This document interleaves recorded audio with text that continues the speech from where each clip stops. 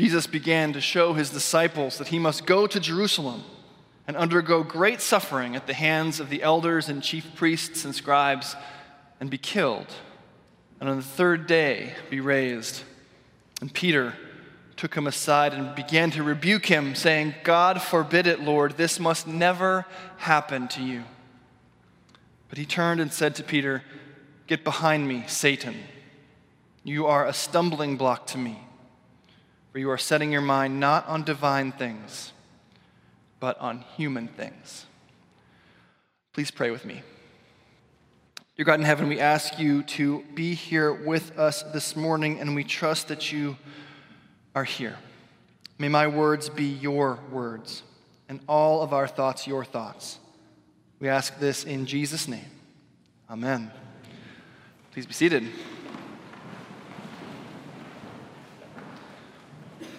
When was the last time the world went into slow motion for you? I think you know what I mean. When one of those situations is unfolding in front of you and you want to stop it, but you don't seem to be able to do anything about it. This happens to me at my house all the time. I look over and one of the kids has a glass of orange juice like teetering on the edge of the table. And I can see what's going to happen. I know the future. And I sort of say their name very quietly so as not to cause a sudden movement. I'll say, "Hazel, Patrick, Charlie." I'll whisper it so that everything stays calm. But of course, because the kid secretly wants that orange juice on the floor, they lift their elbows up, turn to see who said their name, and the world goes into slow motion. Their elbow hits the cup. It teeters on the edge of the table for an eternity, and I can do nothing about it. I try to reach out for them, but I've become trapped in molasses. None of my body parts are working properly. No! I cry helplessly as I watch the juice tumble to the floor, spinning like the International Space Station. Sticky yellow globules of orange juice flying off in every direction. The moment the cup hits the floor, everything goes back to normal speed. Just in time for the yelling and the crying and the wiping. You see, disasters always happen in slow motion. That's actually just how I felt last week, sitting over there watching JD preach a slow motion disaster that I could do nothing about. No. Let me explain. If you recall, last week's reading from Matthew came right before this week's reading. Last week, Jesus asked his disciples, "Who do people say that I am?" And they answer. Some say John the Baptist, others Elijah, still others Jeremiah or one of the prophets. And then Jesus asks them the question that formed the spine of JD's sermon, "But who do you say that I am?" And Peter answers, "You are the Messiah, the Son of the living God." And then Jesus answered him, "Blessed are you, Simon, son of Jonah, for flesh and blood has not revealed this to you, but my Father in heaven. And I tell you, you are Peter," which means rock, "and on this rock I will build my church, and the gates of Hades will not prevail against it." No problems, right? All good.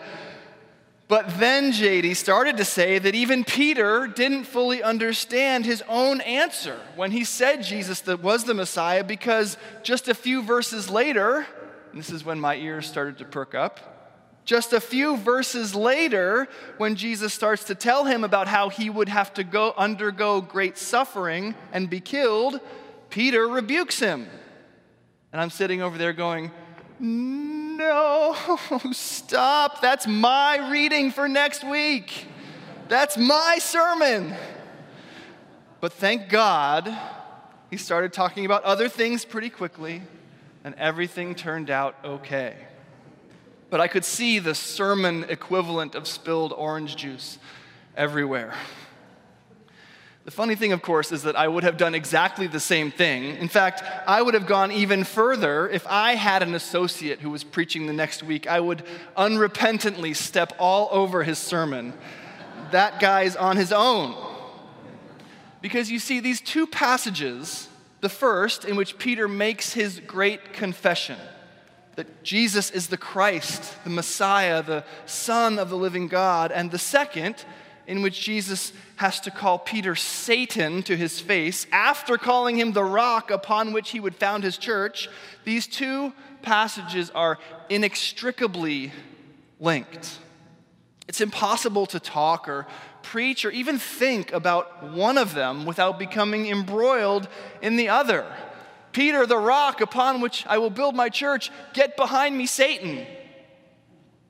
When Peter said that Jesus was the Messiah, JD is absolutely right. He couldn't have possibly fully comprehended what that meant, or he wouldn't have tried just moments later to tell Jesus that his death for the sins of the world must be prevented, which is the assigned reading for us this morning. Jesus begins to teach his disciples about the things he must undergo, this suffering, this death, this resurrection. And Peter, the rock, says, "No way! God forbid it, Lord. This must never happen to you." Peter, if he got his way, would stop Jesus' whole rescue plan cold in its tracks before it ever really got started. Why? Well, let's just say Peter is a little confused. And Peter's confusion about who exactly Jesus is and what he came to do reminds me of something that happened to me many years ago. Now, I'm almost 100% sure that I've told this story before, but it's a good story. And as Robbie Hart says in The Wedding Singer, I have a microphone and you don't. So you will listen to every word I have to say.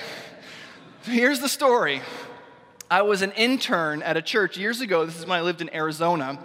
And one of my duties was to lead a praise band, a contemporary worship team for a contemporary worship service. And the associate rector of that church was a blessed man named Norm Reeby. I only bring up his name because he's the hero of this story.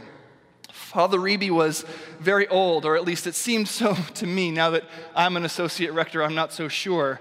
And I was, at the time, unfortunately unable to see him as a blessed man. I just sort of saw him as a crotchety old guy.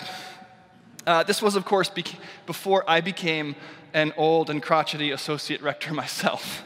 Father Reeby always seemed to me to be the kind of guy who would shout, "Get off my lawn," at the neighborhood kids.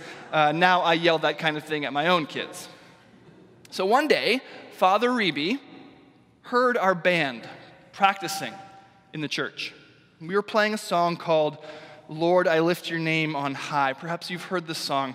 I sang part of it at the 8 o'clock service, and it went so poorly that I think I'm not going to sing it again. But it goes like this, if you haven't heard it. "Lord, I lift your name on high.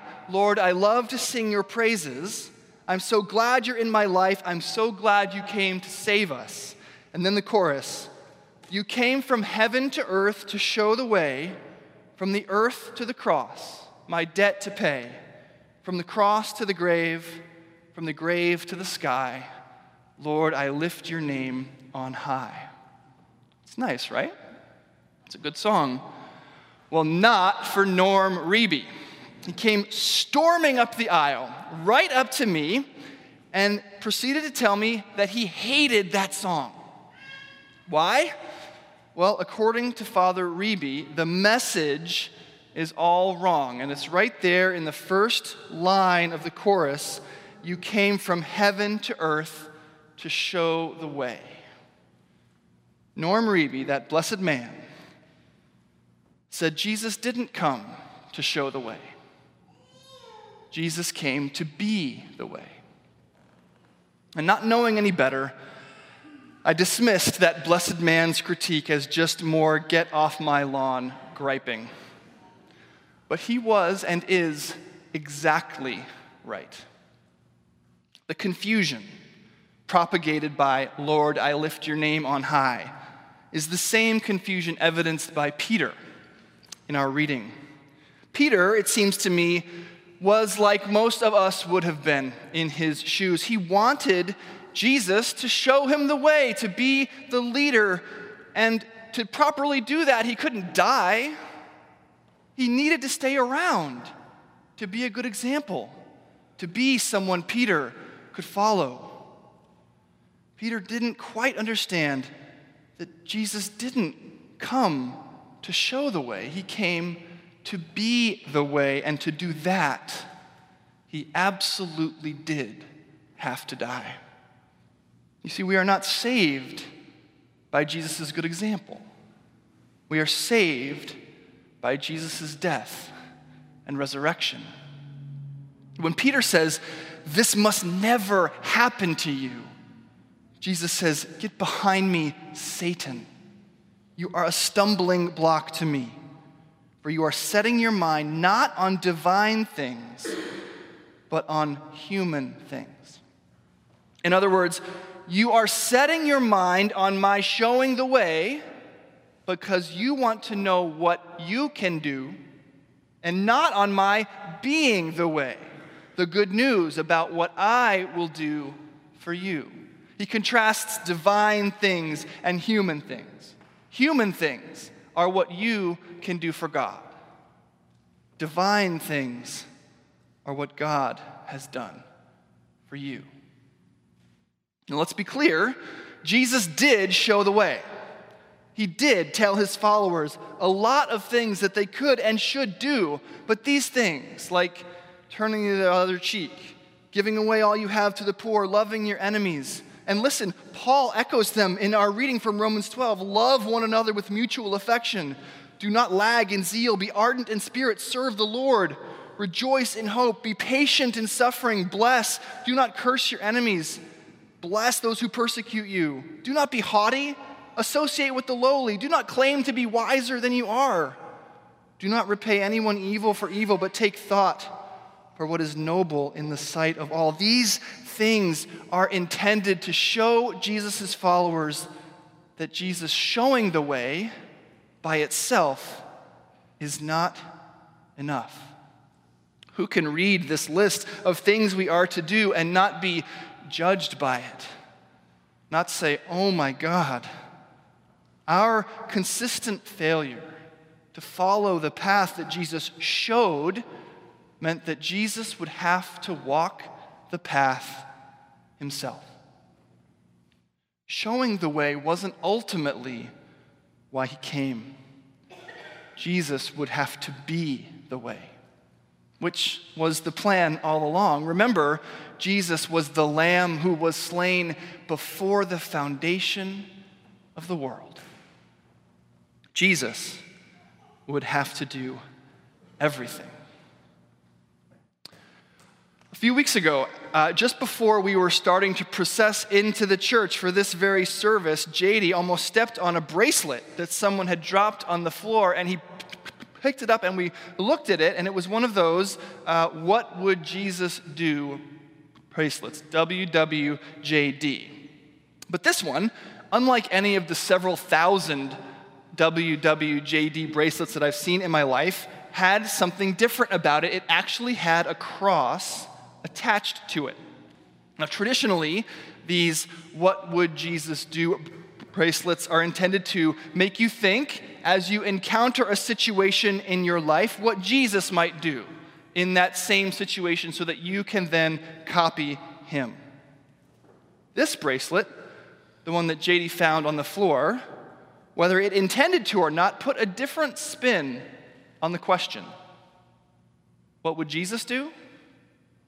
He would die on the cross for you. There's the cross right there. In other words, traditional "What would Jesus do" bracelets are about Jesus showing the way. Get behind me, Satan. Add a cross, and you've got good news. You've got Jesus being the way. And it is at this point that last week's reading about Peter's confession and this week's reading about Peter's misunderstanding become locked together. Because you see, Peter is not the rock upon which the church will be founded after all. Peter's confession is. Who are you, Jesus? Peter's confession, this cornerstone of Jesus' religion, has nothing to do with Jesus as an example. Who do you say that I am? You are the Messiah, the Christ, Son of the living God. You have come to redeem sinners, raise the dead to new life, and save the world. It is upon this rock that the church is built. Last week, in another thing that JD stole from me, we sang Rock of Ages, an 18th century hymn by Augustus Montague Toplady. And there is no perhaps more beautiful hymn to Jesus as the way than this. Rock of Ages, cleft for me. Let me hide myself in thee. Should my tears forever flow, should my zeal no languor know, all for sin could not atone, thou must save, and thou alone. In my hand no price I bring, simply to thy cross I cling. If our devotion is perfect to the point of constant holy weeping, if our desire to obey his commandments never falters, it's still not enough, says Toplady. None of this, nothing we can do can repair the relationship between a sinful human being and a righteous Almighty God. What would Jesus do can never save us. Jesus himself must save, and Jesus alone. In our hands, no price we bring.